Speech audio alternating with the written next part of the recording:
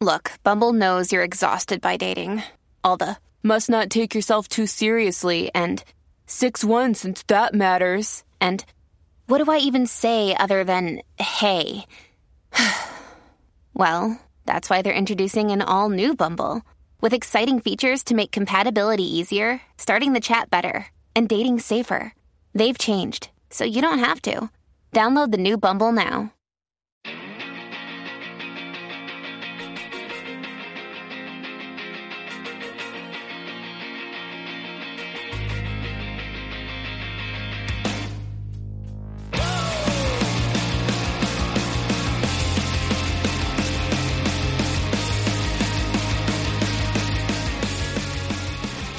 How's everybody doing out there? I'm trying to sound like a radio DJ. Our sponsor today is Marriage Supply. It just so happens I own that company. It is the best sex toy shop online, and none of that porn.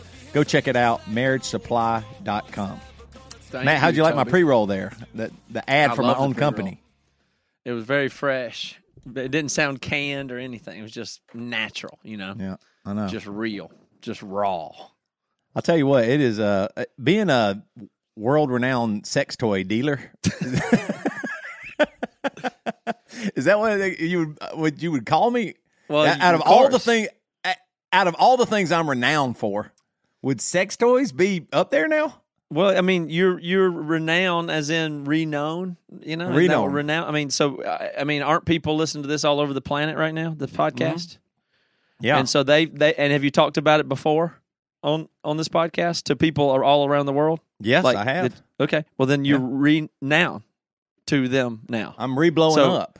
You're renowned worldwide as a sex toy shop operator. So, yes, that is true. When I was little, I remember thinking, I'd like to be an operator, a shop operator of something. What could it be?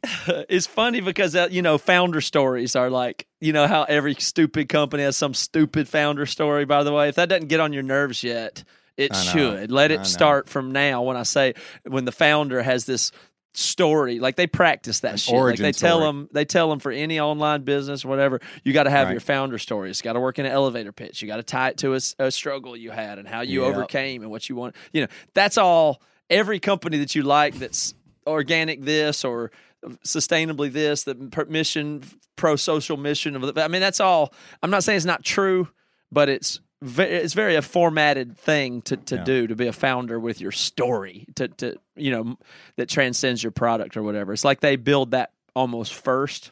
Yeah. But I don't know. I guess that's the nature of it. You got to have a story. Well, it's funny that you mentioned that, Matt. Tell us your story. I can remember years ago walking into my bedroom and I realized the problem immediately. There's no toys in here. This ain't fun. You ever been in a room without toys or with toys? Which one's more fun? He goes all the way back to when you were a kid and you didn't have any toys and you went to your kid your friend Frankie's house and he had a giant toy box full of toys and you said, no matter what, when I'm grown up, I will have toys. I will always be surrounded with toys when I run the house, and there you are now. Well, anyway, what's going on with you now? I feel like your setup is different today for some reason. Mm-hmm. Like, are you using your normal computer setup and everything, or what's going on here? You're not? My normal computer. You've been talking about your setup, how you've been working on it for like a week, right? I've been working on my just setup right for my whole life. That's pretty much my basic move, is to customize my direct environment at all times to avoid doing anything directly productive. That's basically all I do is modify digital routing, cables, curtains. I even go so far as to clean and vacuum and polish before I do any real work. You wouldn't believe how much customization can happen to an environment to avoid work. I've seen it. You were talking about it on the BC Clubber only episode. We do those on Mondays and Fridays. You're not in the BC Club, join it. But you were talking on that episode about how the whole world is getting smaller and cities don't matter and all that stuff, but your little house, your little environment is so important, and you've been working on it. You know, you've been running cable, like you said, clean and doing all this stuff, got it totally set up, and now something happened. Environmental design is basically my passion, I've come to realize, but microenvironment even more so, and it's becoming more and more important. It's really weird, but that is true. But yes, I have everything so I'll draw diagrams. I'll think about it. I got everything just perfect. And, the funny thing about it is it's just right here with the kids in my house, but I've got this micro environment right here. Right. And the damnedest thing is I feel like it's good for the kids, too, to see me in the environment, to see what I do, to see the projects I'm working on, to know what my connection to the world is. So I value that tremendously. But there's one liability with that, which is your son can get up at 4:30 in the morning, and then you could be looking to find him, and you could find him imitating his father, which is such a wonderful thing. That was the whole point of me. That's what I was just saying. I love he did it. that my kids imitating me and learning from me about the things that I do and lead by example. So yes, I found Cosmo at 6 in the morning, banging on my laptop with a jug of unsweetened tea poured into it. Is what I found. Just like his daddy. Yeah. Just like his daddy. He was just trying to talk to the globe, and communicate and type and solve problems and create things. And, I know what he was doing in his heart, so I wasn't mad at him. Sweet tea. He just doesn't have all the skills yet to do all the stuff. But I'm down one computer at the moment. So oh God. That's I got a picture of him doing it too. When you saw it, you laugh or you mad or what? What's the father thing? Do you realize you are angry, but you hold it in? What do you do? I have this thing. I mean, everybody's different with their parenting, but I try to abuse my kids the least as possible. Yeah. I try to do the least child abuse that I can do. But, there's a certain amount of anger or momentary action to sweep them away from the area or handle it that's necessary. But really, I don't profanity? Get too mad. You take the Lord's name in vain? Right, exactly. But, they're no stranger to profanity or natural reaction from their parents. I mean, they get that. That doesn't startle them. But I am not mad at him. Do you know what I mean? Like, there's no why did you do that or anything. Like, it's very, very clear that he is going to do whatever. The question is, what is the total budget for his childhood of destroying my gear? That's the wavelength I'm on. Is it how many thousands of dollars? I'm already committed to doing what I do and doing it in his presence and having my kids around. I mean, that's unavoidable. Yeah. So it's a matter of, is there a type of Apple Care or insurance? Or what's the price I'm going to pay for having very expensive things near my kids? But it is almost a principle of mine that they will have to have access to a lot of those things because it's just going to be around. Now, my nice guitar that's from 1950 I don't need them to have access to that. Right. They can't. That needs to stay in the case, or I guess it's at the house now, but I have it put away. But I think about that. Like, if I leave the guitar out, they're going to come back and be standing on it or something like that. It could happen. And that can happen to my electric guitar. That's basically where I draw the line, or a computer I can replace. Right. There's a certain amount of that I'm prepared to tolerate or pay for, and I have to accept that. I certainly can't blame them for it.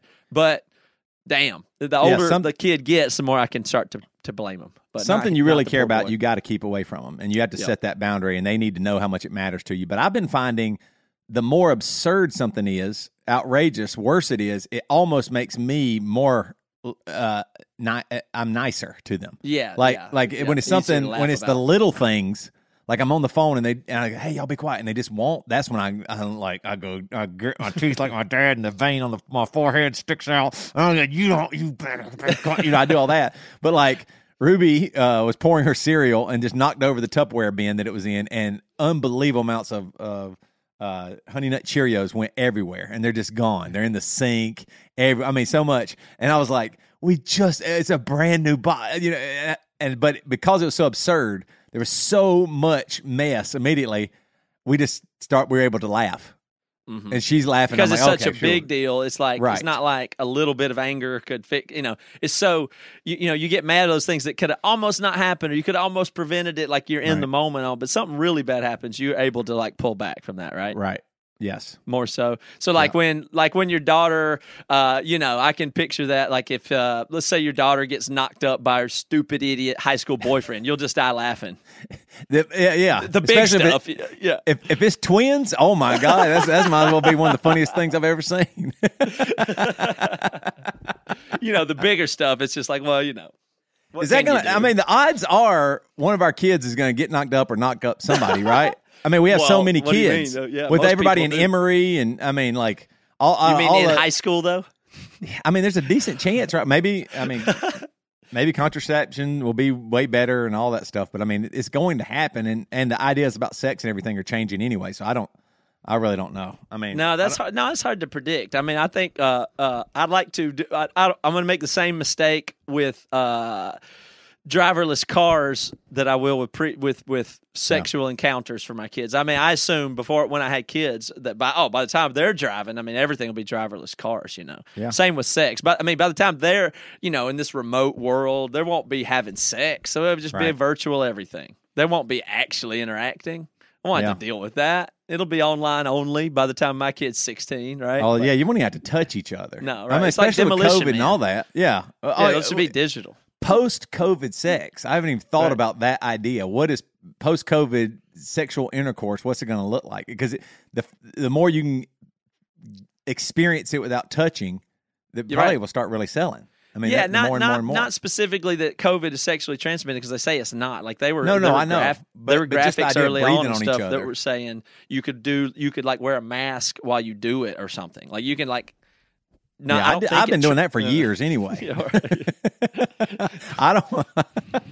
That helps with your imagination. Not that kind of mask. You do the weird shit. Yeah, like a Zorro mask. Right. No, you do all kind of weird swinger masks and stuff. Oh man, boy, furries and costumes. Yep. Not that. I just mean an what do you call it? N20, N95. Yeah, oh yeah, you wear the big stuff. What? It's funny. It does make me think. As bad as like purity culture and all that stuff is, there is something that probably helped people not get pregnant from purity culture too. Like there are like with every bad thing, there's a few things where you're like, oh well, like if there was no purity culture, would there be more babies or more abortions or whatever it might be? Like the bad of that. You can take that as far as you want, and it gets worse and worse and worse. But I'm just saying, the idea there would be there was probably a lot of Christians that ended up not having sex. Sure. Well, I mean, it's not like it wasn't. It's not like or penetration. I mean, it's not like it's not based on some general wisdom for a certain society to do what it needs to do properly. Like, I mean, it's quite functional thing, but at some point, it's gone maybe too far. Society's changed, or it got more locked to the idealism or the legalism of it than its function. Right. But its function of purity culture on a fundamental level is quite reasonable. Right? Like somewhere behind that to have family and not have chaotic. I mean, if you think about it, the far left, for instance, there's a really left-wing point of view that does not get talked about, and it is anti-child in the sense where it's like, it's not anti-child, it's just anti-people procreating needlessly. Yes. Like from an economics point of view, right, or a far left point of view, or anything. Even the elitism of the left that people dislike might be able to be viewed from. It doesn't want stupid people breeding; it just wants to control them or use them. Do you know what I mean? So there's many reasons for many people not to want unwanted pregnancies. That's pretty universal. Like everybody understands, unwanted pregnancies are a devastating consequence for certain shapes of society that we want to have and certain people's lives. But that's what fucks us up so bad, because the entire beginning, that is a very recent idea, because we came from needing as many people as possible. So you have sex as soon as you can. It doesn't, you know what I mean? To like get everybody, more workers, right? You get more, some of them survive, more protection, more people lifting and killing and doing all that stuff. And now we switched it to where it's dangerous if you have kids. Yeah, but purity culture comes in where you want your kids to be that your daughters have to be from people you know and can control. Right. That's when purity culture comes in. It's not random kids that you want at some point. Right. And all of that is a product of the agricultural, societal. Maybe it's true that way back in the tribal culture it was less important, and maybe people shared, but they took care of or whatever. That might be true. But if you're having these big agricultural societies and free rider problems, I mean, you would have males trying to impregnate as many females as possible with no responsibility. Yeah. Purity culture is quite a good solution. at some point in some way, and you attach it to religion and you attach it to whatever. But the problem is real, and that solution is real and reasonable to a point, Right. But, well, speaking of all this purity culture and sex, our guest today is Michael Robinson. Now, Matt, you weren't around. I interviewed Michael myself, and this is pretty interesting. He's a former pastor who came out eventually, but it's a long journey. So this one has it all. It has church, sex, homosexuality, cheating, entrepreneurship, all kinds of stuff. So this is going to be a good one. So I'm excited to play this in a second. But first, Matt. Yeah, I'm going to tell you about some good music. And when I say good music, I'm talking about from a band that I've been listening to for 17, 18 years now. That's Acceptance. They were the kings of the local Seattle scene when Emory made our start. They were who to beat. They were the in-charge it band that was going places. And they went off to a really quick career there and had some success, and then were not able to, last and put out follow-up albums and things like that. But now they are back. They have a record out on Tooth and Nail called Wild Free. It's out everywhere now, and you're hearing some of it. This is it that you're listening to. This is Acceptance's first album since 2017. They did some stuff then, but their main album was way back in like 2002 or 3. So they've been back recently. I even helped them work on that 2017 record a little bit, and I'm doing a conversation with them for Labeled coming up this week. So they're good friends of mine, good music. It's awesome stuff. Aaron Sprinkle works on it as part of their team. Vinyl's available at toothandnailrecords.merchnow.com, as well as your local record store. So get on out there, put the mask on, go pick up a vinyl in real life. That'd be sweet. There'll be lots of new music from Acceptance, so make sure to follow their Spotify account so you don't miss anything. Wild Free is available everywhere right now, so go check it out. The legendary Acceptance, new music. What I heard you saying, forgive me one more time. I'm only living. Well, there's something on my mind. I gotta think it over, and I won't do it till I'm sober. I always thought that we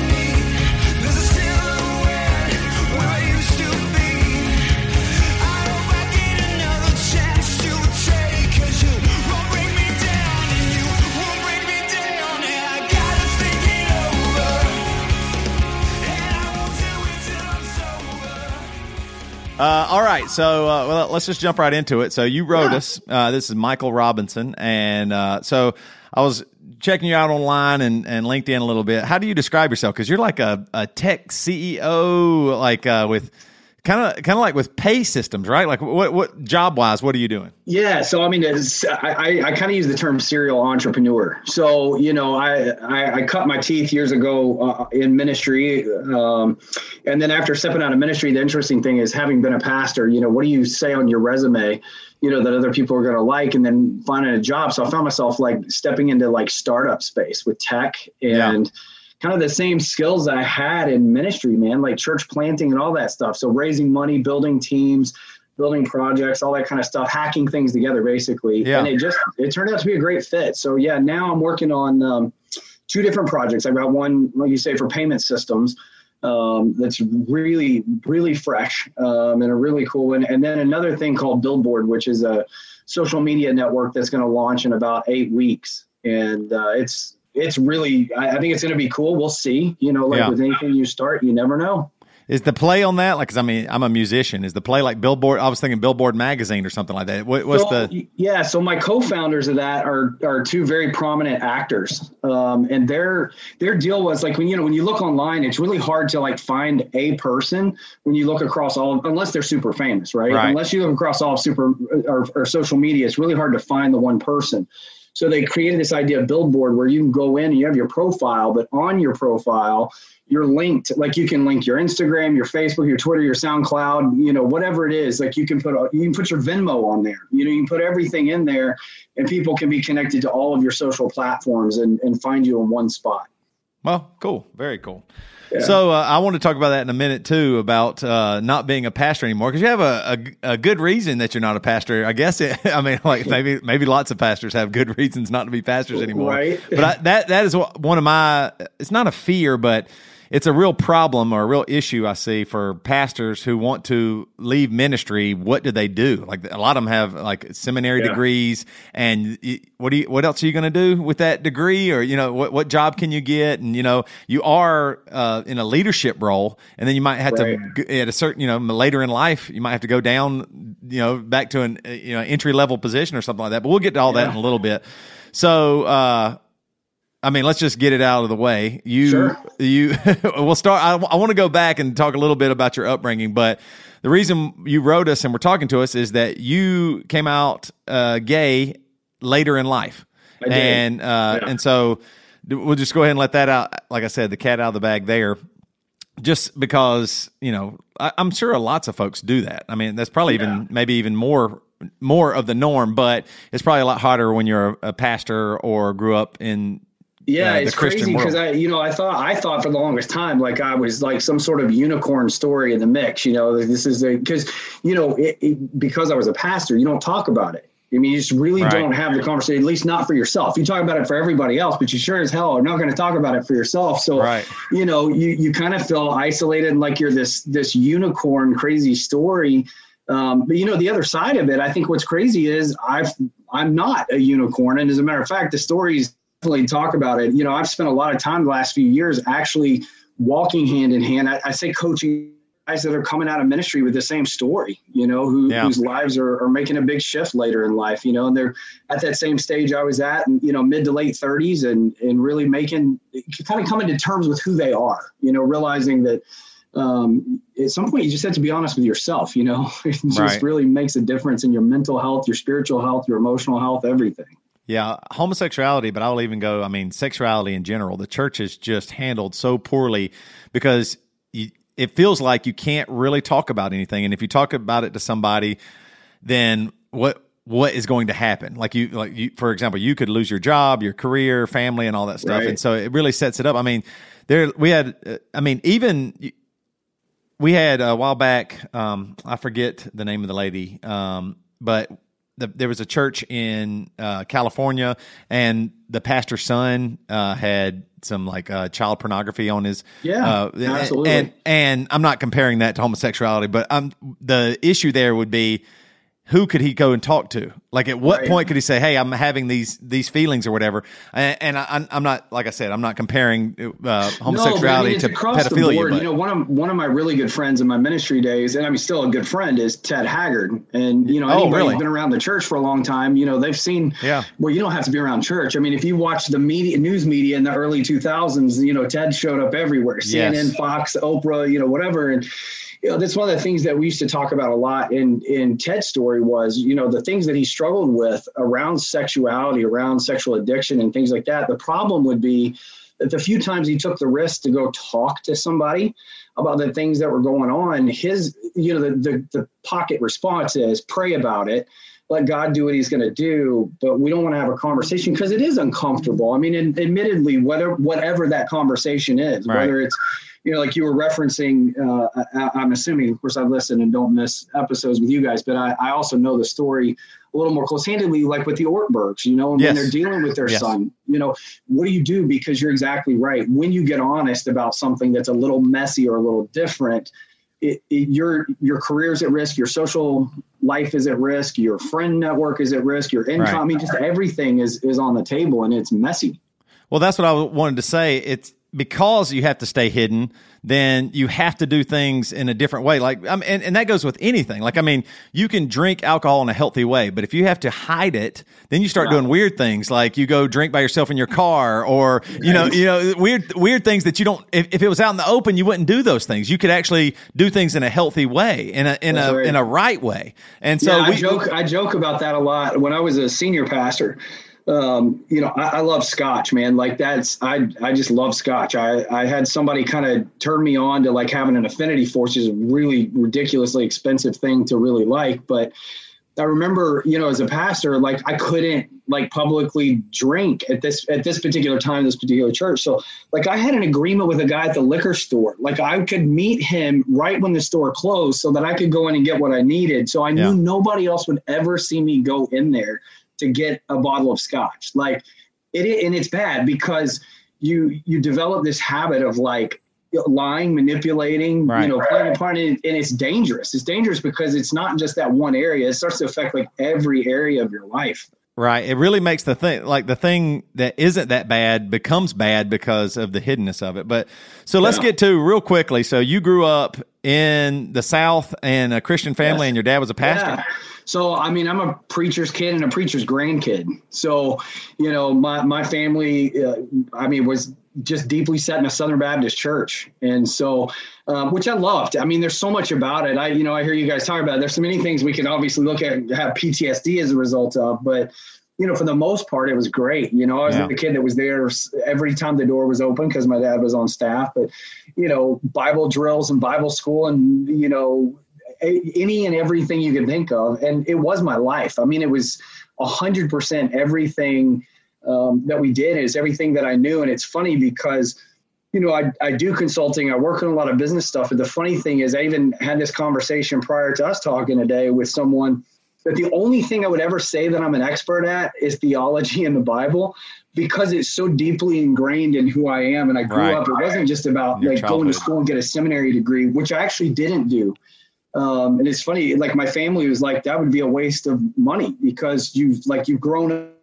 Church was it. It was my world. And it's funny because even as a teenager, I was like, I'm not doing the up in it. I saw how hard it can be.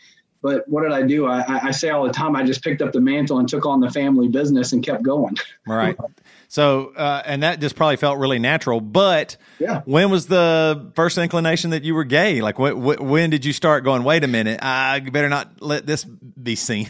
Yeah, it was in high school. It's actually not something that I like woke up in my 30s and was like, oh my gosh. It was, one of those things I realized in high school and really tried to talk about it, tried to share it. But, it was, especially in the, early 90s, this conversation was, very different than it is today. Right. Not that I wouldn't say the conversation changed that much in church specifically, but culturally it's changed some. But, we went into some counseling, some, pray it away, to chalked up to things like, oh, well, you've looked at pornography, so that's probably, you're confused. Right. You've seen pornography and that'll confuse anybody. And because I was a good church kid. I mean, I was the moniker of, church kid and the leader in the youth group. And so, for me, it was kind of one of these things like I got to buckle down. I believe what I've been taught 100%.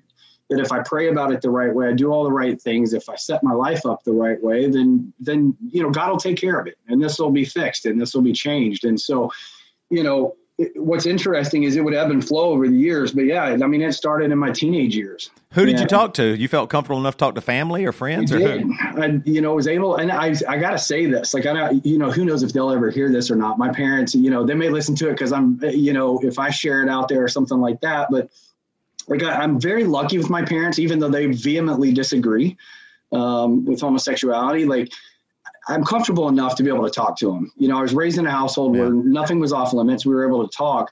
There's just a very prescriptive outcome that has to come from it, from a conservative mindset. I was able to talk to friends, you know, and I had some coworkers at the time that I was able to talk to. I had a, you know, typical high school job, but just kind of talking through it. But, you know, I grew up in, you know, south of Nashville in the buckle of the Bible Belt, right in the middle of everything. And, you know, even if you weren't a church kid, church is still just so much a part of the Southern culture, right? So, Right. You know, everybody was kind of like, well, you know, go to church, pray about it, you know, and it just, at the time there was not, you know, nobody was kind of championing the idea of coming out. So for me, it was like, well, I got one choice. I got to buckle down and live a quote normal life. And, you know, and I did for 20 more years. And so you just shut it down. Did you ever act on it in your teens or 20s or? Not really. No. I mean, I would form relationships here and there just out of curiosity, but nothing, you know, I wasn't out really exploring or doing anything crazy. And again, I think that's because I'm a very much like an all in kind of person. So I made the decision, like, I'm not going to be this person, because if I'm this person, I could lose family, friends, church, you know, all these things. And so I did it. Like, I just locked it down. And everybody, and your family and friends just thought, well, he's not, he fixed it, or God fixed it. Right. Is that what they thought? Right. Well, to some extent, I mean, you know, so my ex-wife, and it's interesting now, you know, you know, it's funny. She's at a place now where she'll totally talk about it. You know, I think we've had enough time and healing to come in between, but you need to look back, because you know, my outlets along the way were pornography and things like that, where I could kind of bend towards the curiosity and kind of satisfy sexuality in some form or another and justify it. Like, oh, if I just go, you know, look at porn, at least I'm not touching someone else or doing something else. But, you know, the thing was that it was there enough, like she would find it. And then, of course, it was always these just awkward, horrible conversations. Like, you know, it's one thing for your spouse to find you looking at porn. It's another thing when your spouse finds you looking at porn that's completely the opposite of what you think your life is, right? And then she would ask the questions like, oh, why are you looking at that? It's like, I'm just curious, you know, like I would, you know, you kind of throw the answers out there because you know what people need and want to hear. Right. And to make everything okay. And so, you know, and I can remember very pivotally, probably about 4 years before, you know, really coming out and making the change in life, we had one of those instances. And she said to me, we were, and crazy enough, it was on our anniversary. Like, this is like the worst kind of situation, right? She caught like the day of our anniversary. We're out of town. I'm taking her to dinner at the place where I proposed to her. Like, it's supposed to be this like epic thing. And we're on the way, and it just was for her. It didn't feel as much for me. I didn't have the necessarily a shame thing, but, she's like, at what point am I going to wake up and find the person instead of a video? You know, what point are you going to have to come to terms with, maybe I don't have the equipment that you want and desire. And I played it off, you know, I said all the right things to make everything feel better. But, you know, you go back and those reels will play over in your head so vividly, because, you know, like, I remember sitting in that moment thinking, maybe you should just be honest. You know, maybe you should just put it all on the table and deal with it. But, you know, that's so hard. That's so scary. And you learned at an early age, what you said a minute ago rings so true to me. You learned what people want and need. And so you give them that. And then and then that way you can keep yourself safe. You can build up a few defenses, you can, all that stuff. And so that, you know what they need. And once you start give it to them, you start seeing it more and more. You're like, oh, I'll just do this. And that way I can keep this, you know. I've said, listen, being a pastor, and I'm really careful, is like, I want to be very clear. Like, I love the church. I love ministry. I love the gospel. And that's, you know, it's a big piece of what I spend a lot of time talking about, because so many times, you know, this conversation turns into like, you got to give up your faith for sexuality, or give up your sexuality for faith. And then and it's traumatic to go through this. And then a lot of people come out with PTSD and they're angry at God, or they're angry at the church, and I'm not there. Like, I've come through those stages of healing, but, so I preface that because what I'm about to say will come across as if I'm throwing daggers at church or ministry, but like, ministry taught me to be the best manipulative liar that ever existed, because you learn to people please. Right. And, and I pastored mega churches. So I didn't just pastor your run of the mill 80 member church, right? So you've got even more things to juggle. I've got dozens and dozens of staff members. I've got hundreds of volunteers, thousands of attendees on the weekend. And you're trying to be nice and make people feel inspired and good and encouraged. And, and so you try to minimize tensions and frictions and all those sorts of things. And so not only was I doing it at home, but I was doing it at work and, doing it in my quote professional life. And I got good at it, man. I mean, I was really, really good at it. Yeah. A confidence man, a confidence man. That's what they call that. Cause I mean, you are understanding if you give your real truth, then people aren't going to be able to handle it. So why give it to them anyway? I think that's what a lot of people, even now in some really bad ways, I would even say in a lot of social media. And I think people are learning that more and more. Don't give the real you, because just give this, platform, person. And then that way you can kind of avoid the sticky issues that, you don't want to face. That's exactly right. I wanted to ask you too, though. So it is hard for me. So you were married for how many years? 18. 18 years, and struggled, maybe hoped it would go away, or and you met your this lady and got married to her. Were you in love? Was it friendship? What was that? Yeah, I mean, it's a really valid question, right? Like, and the answer to that is genuinely yes and genuinely no. Like, I married my best friend. Like, we were just good friends. Like, we met in the church youth group when we were in high school, and we just had a great friendship. Like, she had a crazy family, and I was probably one of those few people who didn't really care, didn't question those things. So it made her comfortable. She's a somewhat introverted person, although that's changed over the course. She was a pastor's wife. You can't say too introverted and do youth ministry and pastoral ministry, but I don't know. It just worked. We were young when we met. So we spent 5 years dating. And I think by the end of that 5 years, for me, it wasn't a hard decision to get married, because it's like, well, this is the most comfortable relationship I have. It's safe. We care about each other. And so, yeah, I mean, I say it all the time. I tell her a lot. We're like great friends. But did you have the like me? Did you have the Christian dude try not to have sex, but y'all fooled around? Did you? I mean, like, was there sexual issues at all there? That was always the interesting thing. Is I always kind of felt really righteous about it, because it didn't really. We didn't. No problem for me. Yeah, it's like we would make out. I mean, it's an operative term. I mean, there were times, don't get me wrong. I mean, hormones and teenagers, I gay, straight, it doesn't matter. I don't really care. Like, there are definitely times I found myself like, oh, I could totally have sex right now. And, whatever. And, and she's an all in. So she didn't grow up in church. So the first Sunday I met her, she had been invited by a friend, got saved at church, got baptized. Yeah. And so it's funny, like her dad, her parents, like her mom and dad, they were the type that if you're going to drink, we'll buy you do it here. Yeah. And so she didn't have a familial cultural upbringing that would have said, don't have sex before you're married. But because she had such good relationships with church and loved church, like, she was those very, very few times that I would have been tempted to, like, oh, we could just fool around and do this. Like, it was easy for her to say no, but then again, vast majority of the time, that really wasn't my struggle. I wasn't like lusting over somebody and just dying to have sex. It just not with her, which, that's, we talk about, I'm sure, because you'll ask me questions about it as far as, what happens when you go through the divorce, because there's another phrase that I use with her later in life that I look back now, like, that's what I've actually non-verbally been saying the entire time. Yeah. So you get married to your best friend, and you do have sex a few times because you have kids, right? I think y'all have 7 kids, but some adopted and.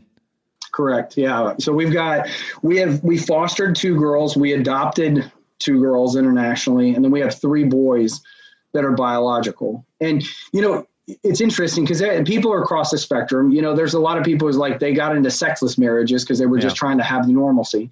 Ours was not sexless, and I didn't necessarily have to work at it, in that sense. And sometimes that's what I was going to ask you. Was it like because you actually loved her? That I didn't have to manufacture. I really loved her, right? And it wasn't that she was very attractive to me, in that sense because of that love.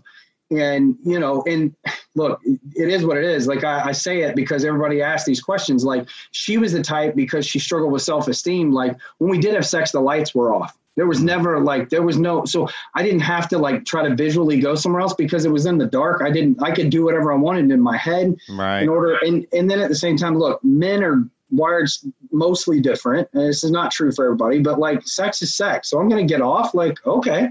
Right. I'm going to do this. At least I can legitimately do this and not feel guilty about it. Right. With a person that you really care about. So right. I could see that makes total sense, but I just know a lot of people out there. I'm sure you've gotten that a ton. Well, you had sex with your wife, so are you really gay? I'm sure you've probably gotten that question. Maybe listen, I get this, you get so much, especially you come out late in life, and the gay community is interesting because, here you've got a community that screams for equality and don't be prejudiced against me. And yet internally it's as fractured as anything else, Really. And it's just interesting because, for a long time, that's really the long and short of it is yes. People ask that question: are you really gay, or is this just a matter of And then the Christian question of this: are you just lustful and giving into your desires? Right.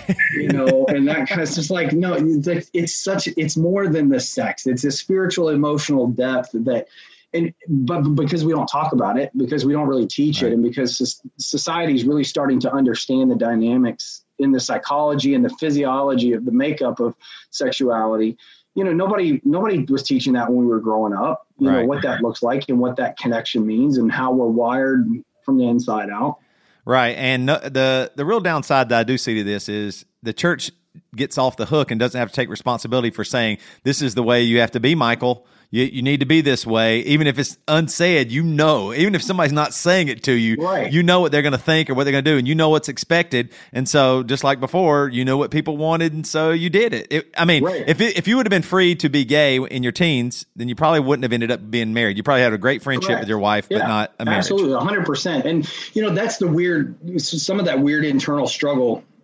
And again, there's a lot of us with this story, and, a lot of guys, prominent guys in the Christian community who have this story, are friends of mine. We talked about this a lot, and it's an interesting thing is, yeah, that's exactly right. I wouldn't have got married. It wouldn't be my general story. And yet I'm so thankful it's my story. Right. I look at I wouldn't have my kids. Right. And, they're like the highlight of my life, and those years of ministry and all those things that I did, I couldn't say. And I'm so thankful for those too. So you look at it and go, okay, so it's life is somewhat fractured in two pieces as a result of it. But the first piece wasn't bad. I didn't have a bad marriage. I didn't have a bad relationship. Right. I just had the wrong marriage and the wrong relationship. So how did it all come to a head and come to an end? Were you still a pastor or? Oh, no, actually. So this is, and I say this like it gives me some sort of leg up on integrity here, because it doesn't. But I had ministry. I planted a church.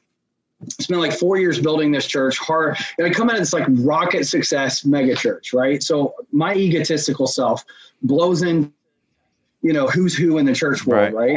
And those were my buddies, by the way. So that's the other side is I had circle of the who's who in the past. Oh, really? Were you palling around with the big boys? Yeah, the Driscolls and the Furdicks and all, Really? That was your crew? That was just my world. And I grew up around it too. My dad was really successful in ministry. My grandfather was the head of publishing for Lifeway. So he published everybody's books.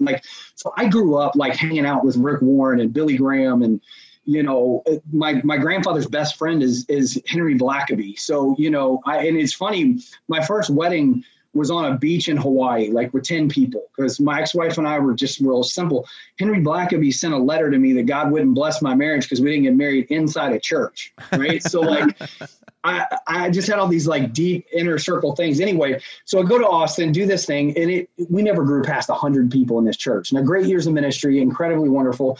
I started a few businesses to fund the church because I was reaching the LGBT homeless addicts. My biggest weekly offering was $36 in 4 years of leading that church. So I had to have some way to fund it. My business partner stole all my money, embezzled everything. And my ex-wife and I woke up broke one day, and we had to, I had to shut the church down. I had to, my business was gone. I was broke. And I basically, and granted at the time, I'm in my early 30s at the time, I just kind of hit midlife crisis. But I kind of had the F you God moment. I've given you everything. I've done all this stuff right. And I just took the brakes off. And so we relocated our family, everything.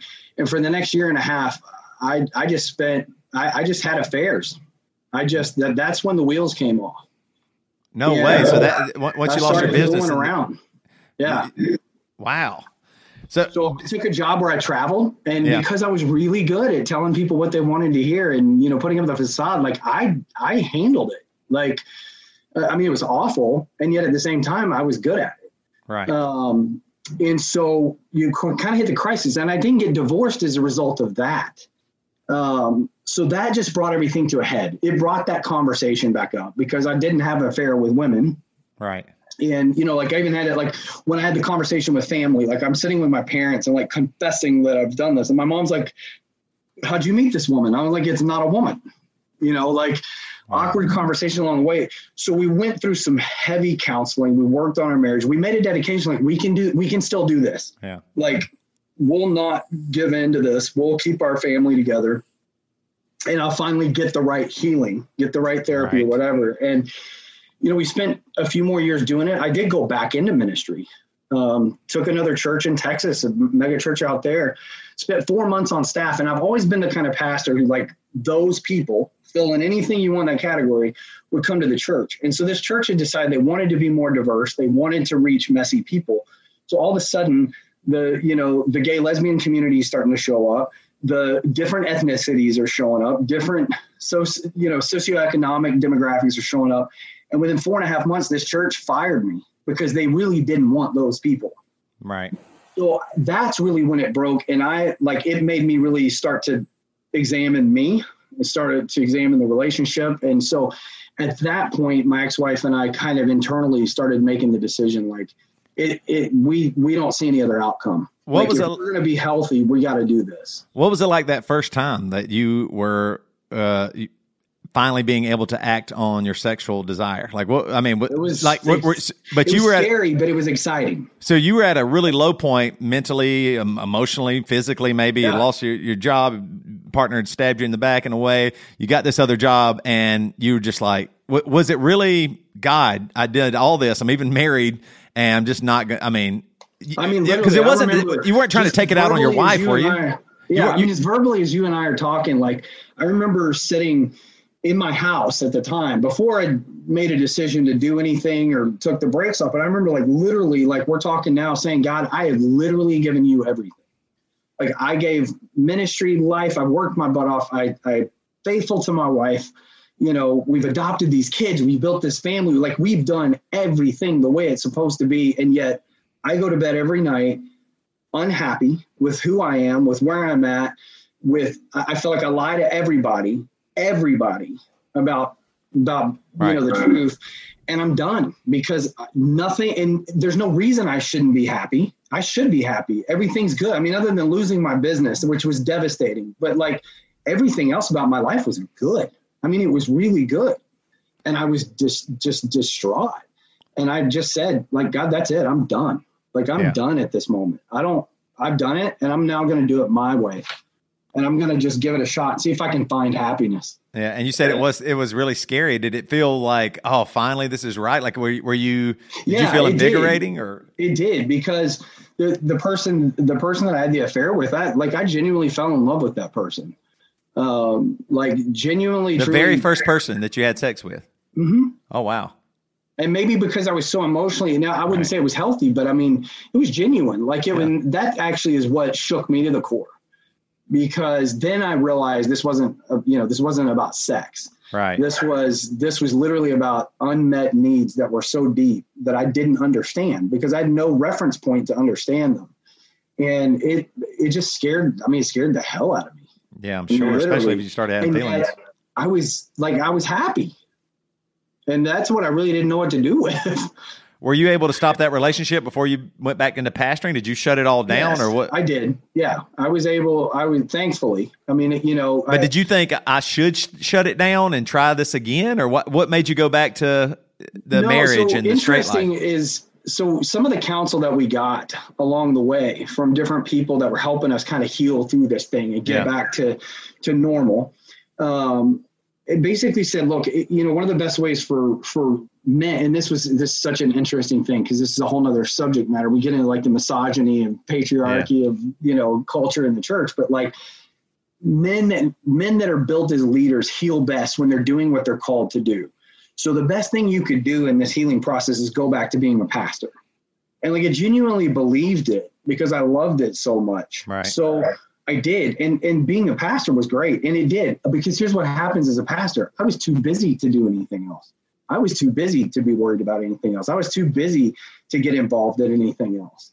And so from that standpoint, yeah, it's a great pacifier to get, to keep you from messing up. But it didn't change what was happening in my heart. And then that church let you go, and that's when everything kind of came to a head. You were just like, I'm not going to do it anymore, or what? Yeah, just basically at that point, I'm like, look, obviously following this prescriptive ideology of fix and repair, which is so much of broken things, and then you can be okay.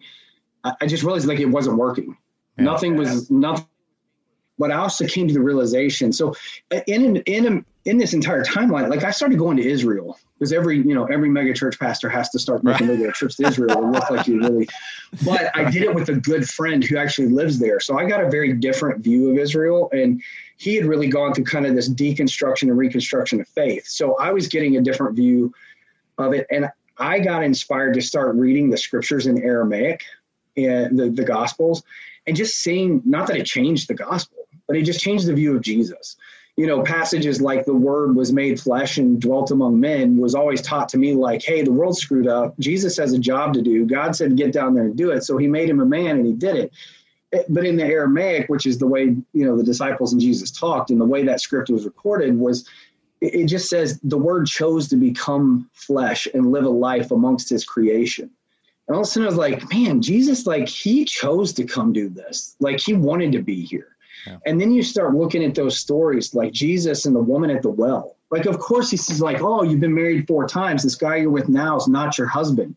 And you're not happy. Like you're looking for the wrong thing. What he didn't say to her is, why are you an adulteress? Why do you keep marrying these guys? Why are you screwing around? None of that dialogue happened in that interchange with Jesus. All Jesus says, I got something better for you. I got hope for you. And you look at even the woman caught in adultery, because in this sexuality conversation, it's really funny. You can play the hermeneutics game and reconstruct all the words and decide whether or not it's the word homosexual or not, or what the connotation is. And then people still come back and they point at that the woman caught in adultery, like Jesus said, go and sin no more. Like, yeah, but right before he said that, what he said to her is, I don't condemn you, and neither can they. Right. Because he wasn't here to condemn you. He was here to just be with his creation and show us love. And as a more I kind of journeyed down seeing Jesus that way, I came to peace with realizing there was nothing to fix. I didn't have to be fixed. I didn't need to be repaired. I needed to actually be okay with who I was.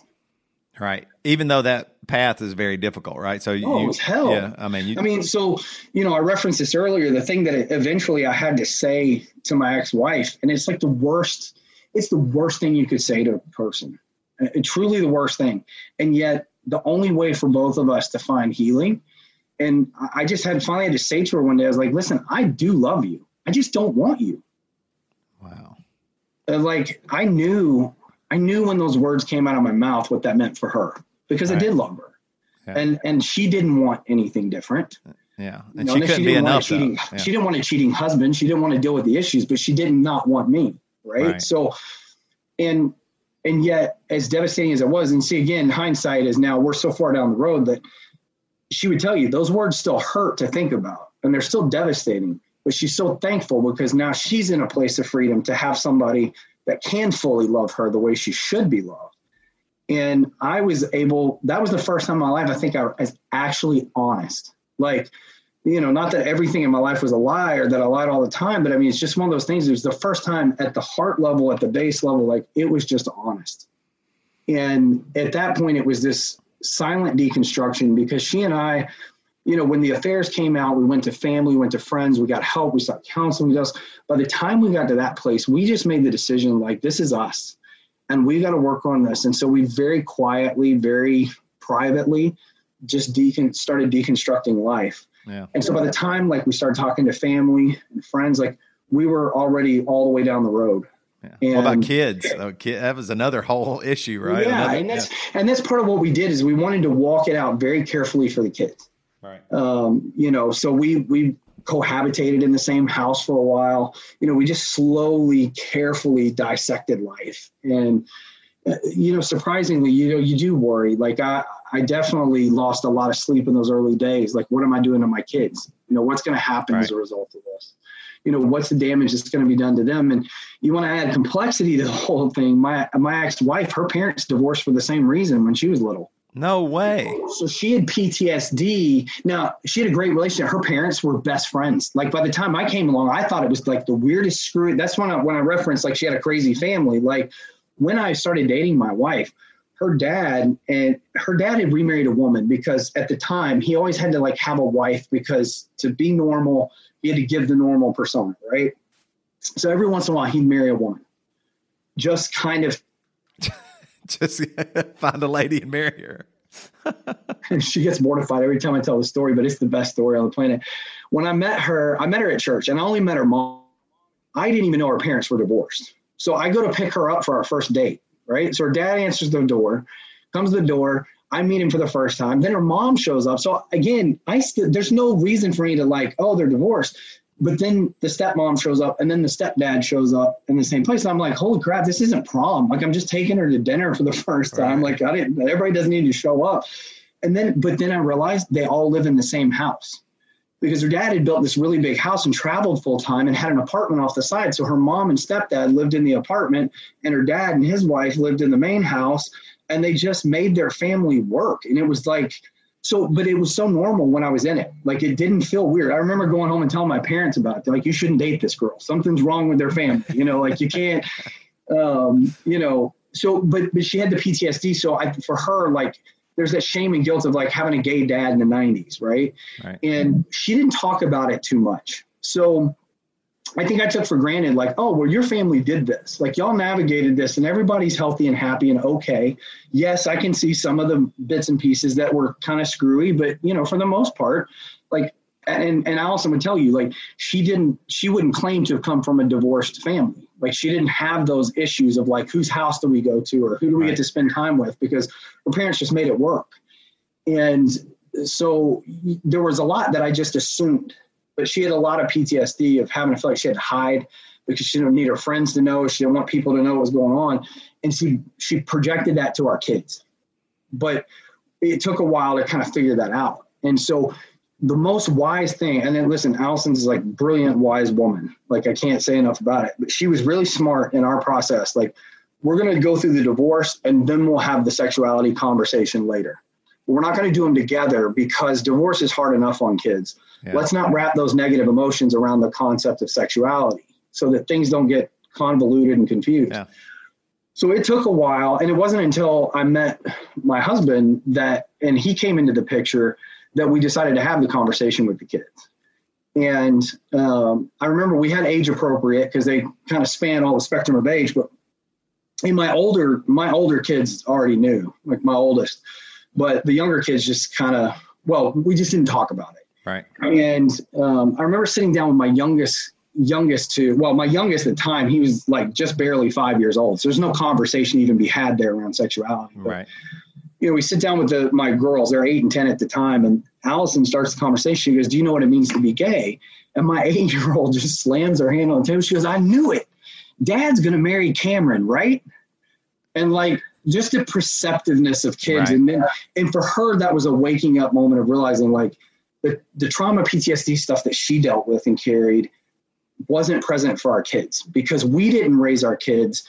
Even though we came out of a conservative world, we didn't raise our kids that way. We did ministry and said the doors open. There were all sorts of people in and out of our house. We were around drug addicts and homeless and LGBT and whatever, and we never differentiated. So my kids didn't grow up knowing that there was something intrinsically wrong with being different. And so it's been cool to watch with my kids, like, to see that they just haven't missed a beat. And it doesn't mean, look, I'm not ignorant, because if somebody's going to listen to this and say, oh, you're idealistic, like your kids aren't going to have issues. Yeah. Of course they're going to have issues. I'm a parent. Right. Every parent creates issues for a kid, whether you got my story or not. So, I'll pay a price for certain things somewhere down the road. Right. But I say this often, Toby, is like 90% of the heartache struggles and the hard days that I have even today are actually a result of that first half of my life where I lied to everybody and wasn't authentic, because everything that's happened since then has been good and it's been peaceful. And the tensions that I have and the struggles that I face or the bad conversations, they're absolutely 100% a result of not being honest and authentic for the first 30 some years of my life, and having to reconcile that with people who don't know how to handle that because they knew me one way and now I'm a different person to them. Yeah, the truth really does set you free. It's funny. And like you said, I think the truth is really hard. Often it's stranger than fiction. It's, it's wild and people don't want to accept it. So even like with your truth, it's so much easier for somebody to go, well, that's just lust, or you're just perverted, or you're just acting on some impulse thing. When you're saying, no, I'm trying to tell you the truth. This is the truth. Now, we can talk about the truth as much as you want, but you notice people start when you tell someone the truth, oftentimes they want to think about the other aspects. Even like with your wife, when you told her you loved her, but you didn't want her, I'm certain that had to hurt so bad that she was probably angry and mad and all this, but she could not deny that you were telling her the truth because it hurt so bad. It must have been the truth. Well, and that's the thing is I can look back and the grace and the love that she's always offered is powerful. And again, we all have our ugly moments. We've had plenty of ugly moments in this thing. And she's definitely shown some ugly moments herself, just like I have, but her heart in it was always, you got to be healthy and whole. Right. And you need to be okay. And if that means that I have to give up too in this process, then that's what I'm going to do, because we both have to get there. So what does life look like now? Like, how long have y'all been divorced and you're remarried now? So we have, I met a great guy who happens to be a preacher's kid too. Oh.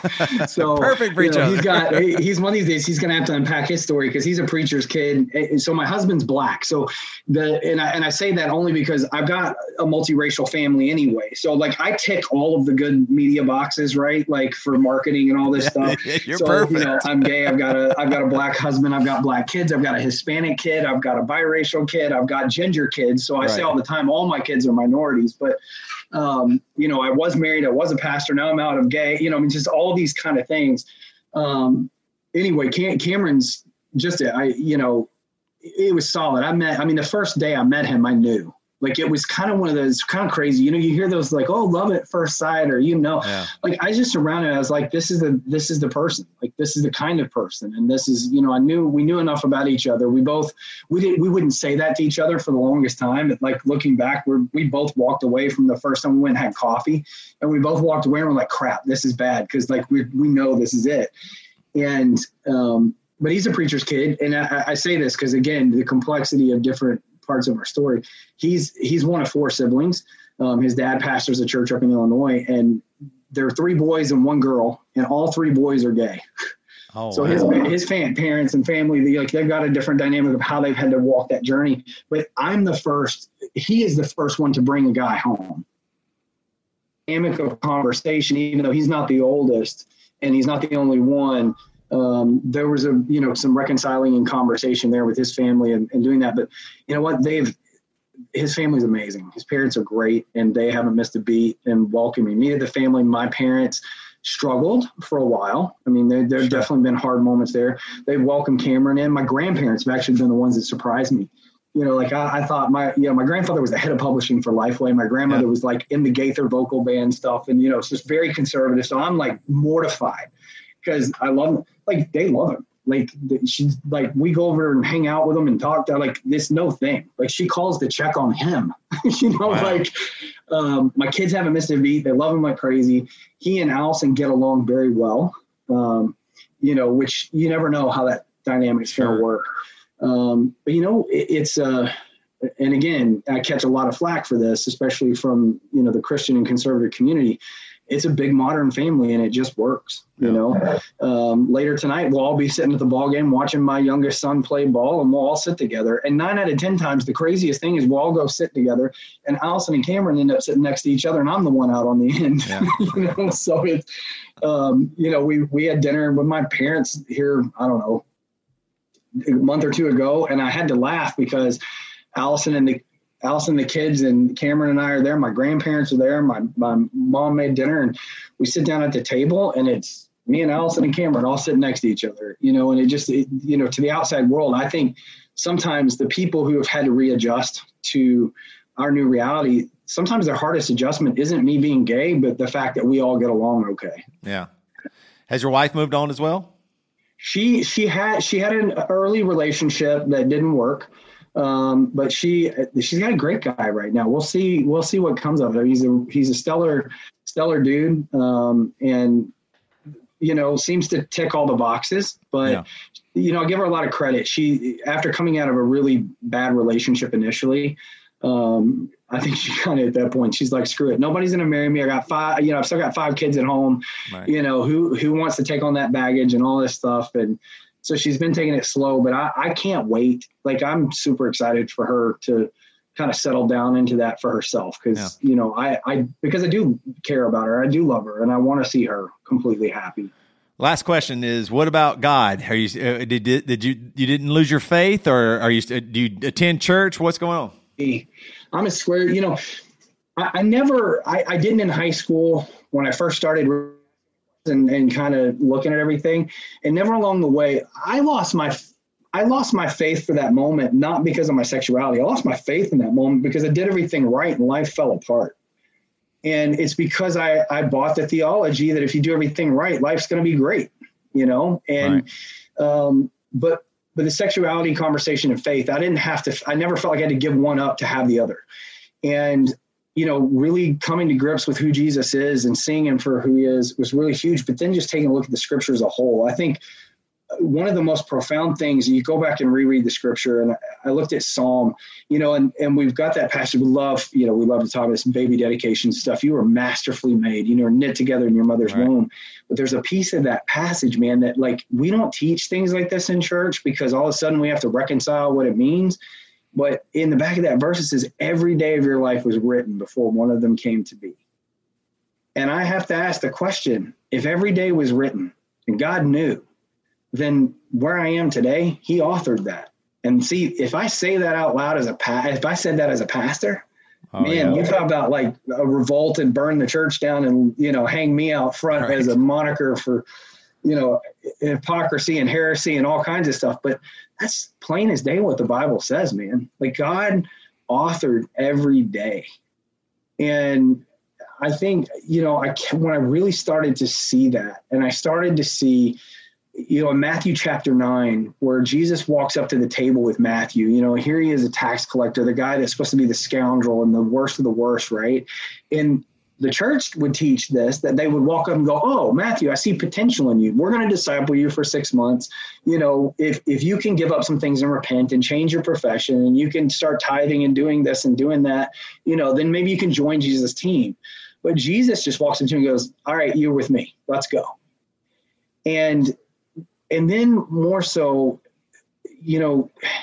and probably more in the American church, I see, and I've been in 91 countries, done mission work and business work all over the world. And I see it more here with this kind of theological bent that there's something we have to sacrifice to get God's mercy. But then Jesus in Matthew 9, we see this retort because he's hanging out with the reputable sinners, and everybody loves this because Jesus goes, I came for the outsider, not the insider. Who needs a physician? Healthy or the sick? But there's another piece at the end of that passage, and Jesus says, I desire mercy and not sacrifice. But the church teaches that you sacrifice to get God's mercy. Yeah. And Jesus said the exact opposite. So God himself says, that's not what I'm looking for. And the reason, and see, that's the thing. And people are like, oh, no, you got to give things up. No, you don't, because that was what the cross was. It was the sacrifice. So he wasn't looking for it anymore. He was looking for mercy, because that's where, a heart change and life change happens. Yeah, the truth and love and mercy are the hard things. Those are the things. That's why God is mostly what Jesus said. Like, if we really taught grace in church, then we have to take away all the fix and repair. We have to take away all the control. We have to quit measuring results, and we actually have to let God be God. Yeah. But we can't fully teach God's grace. So I'm at a point, Toby, where I could argue with the best of them in the hermeneutics and the theology around this topic of sexuality. The truth is, I'm willing to admit that I could be wrong, about it being okay, but God's grace is so big that I'm okay. Yeah. Yeah. And- That's exactly the way I feel too. Like I no longer am going to live in the fear of God that is, oh, he hates me, or I can't be honest. Like that makes no sense anymore. All right, I said that was the last question, but I do have one more.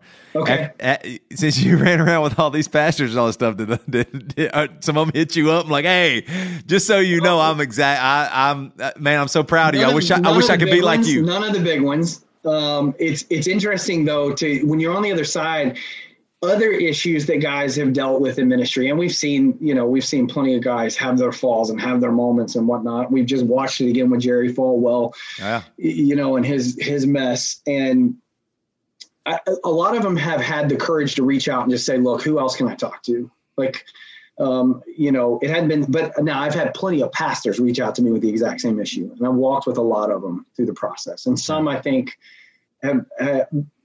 plenty have gone through the process of really doing it the right way and being healthy. And a lot of them, I think they'll stay stuck most of the rest of their lives because fear controls them, right. And it's crazy. Cause I look back at, Proverbs 24, man, the fear of other man's, it's funny how the answer to everything, whether we agree with it or not, sits there in the scripture, man. And it, what feels good or what's convenient. Yeah. I think bigger than even sexuality, just lots of pastors can't be truthful or honest and say some of the things they think because their career, their family, their lifestyle will be destroyed. And so pastors who you would think could be the most honest and the most free end up oftentimes not being at all. Well, I think they're the ones most in prison. And I think that's what, I said when I was real little, actually, being a preacher's kid, I remember saying one day I want to help pastors. I just want to be there for them because I recognize even as a kid, like they don't have anybody because it's too dangerous. It's too scary. And that, even today, and another person I was talking to was asking, like, when I went through the affairs and the crisis in my marriage and when all of that stuff kind of broke, who did I talk to? And I was like, well, I went straight to family because there's nobody else you talk to. And even though I wasn't a pastor at the time, even though I wasn't in ministry, like it's so ingrained in me that it's not safe to talk to somebody, to be honest, because grace applies to everybody but the pastor, and therefore I think part of the reason we see so many guys fail so miserably is not that everybody's not broken and they may not have still made the same mistake, but they fail so miserably in the process because they get too far down the line where they could have had help early. They might have made the mistake, but they didn't necessarily have to turn it into a travesty. Yeah. I think too, the industry of the church now and the pastoral role is something that you aspire to do now, as opposed to a call. People, I think they interfere with the calling. And so I'm actually really happy that you aren't a pastor now. Like you're using all your skills and probably doing some pastoral things in the real world now that are probably more valuable. Funny, I've got two different people who call me on a regular basis. Like, listen, we got a $250,000 check sitting here. If you'll start another church. And I'm like, that's not it. Like, I don't know how to do church different, but I know the way that I know how to do church isn't the right way. Yeah. And I know that I've had a lot more effect. I mean, I do this business consulting, and it's funny. Even yesterday, I got on with a guy to help him build this sports business thing that he's working on, and we're talking, and it turns out he actually serves on staff at a church part-time, and he figured out enough of my story and he started asking the questions and it turned into just really pouring into this guy's ministry world and his spiritual walk. And I'm like, this guy was paying me to be on the phone to talk about business. Yeah. And instead I'm there doing ministry. And that I think I've seen more effect on this side. And I miss being a pastor. Listen, Toby, I loved it. I loved every minute of it. I would say it wasn't an aspiration for me. It was a calling. But I think I didn't have a reference for what that calling meant outside of the institution of church. Yeah. And I think I'm still learning what that looks like the other side, Well, this has been awesome, dude. I really appreciate your time. This has been enlightening for sure. I had a lot of questions, and you answered them really truthfully and clear, so I appreciate that. Michael Robinson. So, yeah, you want anybody to check you out anywhere or anything? I mean, they can go. If they care to.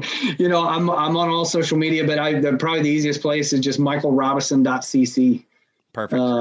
You know, I've got it up there. I don't really blog a lot, but you know, some of my information and resources are there, and it is a place. If somebody's struggling with this, if somebody's in the midst of this journey, that's really, you know, where I want to be a resource, because, you know, I don't make a business out of it. You know, I have business. Right. You know, this is that ministry side where I get to just pour back into people's lives, because like I say, I used to think it was a unicorn story and I was the only one. And you wake up and realize, like, there are tens of thousands, if not hundreds of thousands of men and women walking through very similar type journeys and trying to figure out what to do. All right, man. Well, I appreciate it. Thanks for your time, dude. Toby, thank you for doing that interview. Good job. Michael. That was great. I was, when I was doing it, I was like, when I was doing the interview, I was like, how did his marriage end? How do I approach, did you cheat? And he just said it out, you know, he screwed up and cheated and all that. So I thought that was pretty clear. The way he told his story was about as clear as you could get for a pastor, for an ex-pastor. But that was a good interview. It's kind of fun. I know you got an interview coming up that you did by yourself. It is fun sometimes to do interviews without you. Oh, I can imagine why. Like, I like to go places without you. Some good sometimes. and bad. Yes. I like to not do everything with you. You know what I mean? So I tell my wife the same thing. You know, my wife tells me that. She's, I like to do things without you. I'm like, well, you know, okay. So that's pretty fun. I know there's some interviews coming up that we might do the same. But anyway, that was a lot of fun. All right.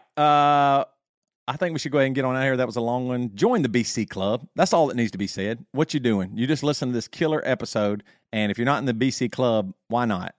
Christmas is coming up. You know, be thankful. All the things here. Why not help us out here? Christmas is coming up.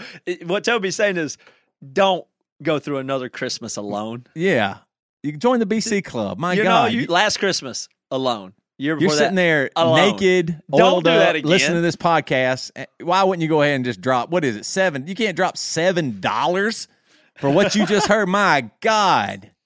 Good Lord. Another night watching what? The Great British Cake Off or what? I don't even know what it's called anymore. Join the BC Club, you lonely bastard. Good Lord. Just there, sitting there naked, all oiled up, listening to this fucking podcast. Just join it. Good Lord. All oiled up. BCClub.com. All oiled up. That's how you do it.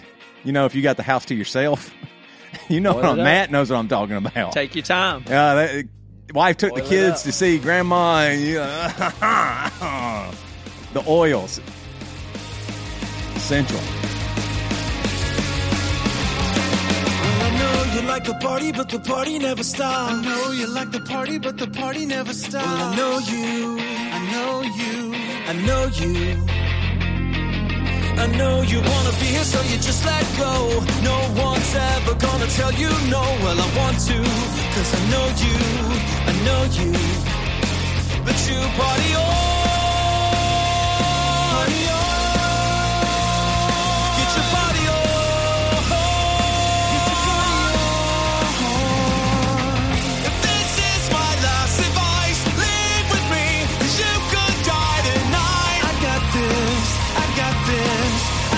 So go ahead. The drugs you use as a place to hide is will and bad if you don't get this right. I got this, I got this, I got this, I don't need you. You got kicked out of your mother's house. You stole money from her purse. She finally tossed you out. You should be ashamed. Don't sit there judging me. Run away. You'd be the same if you could see. So let's have another drink and we'll party on. Party on. Get your party on. Get your party on.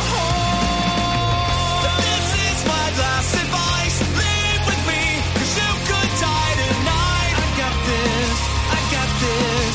I got this. So go ahead. The drugs you use as a place to hide is will and bad if you don't get this right. I got this.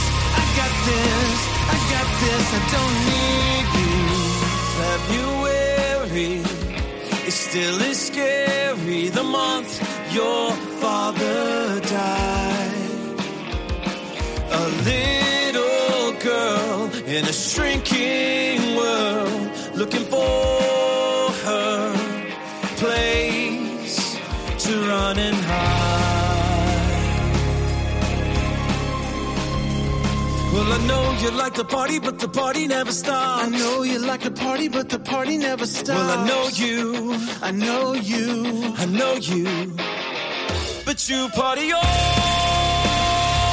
party on. Get your body on, get your body on. Come on, one last time, 'cause this is all you've got. This is my last advice. Live with me, 'cause you could die tonight. And I got this, I got this, I got this, so go ahead. The drugs you use as a place to hide is willing bad if you don't get this right. And I got this, I got this, I got this. I don't need you.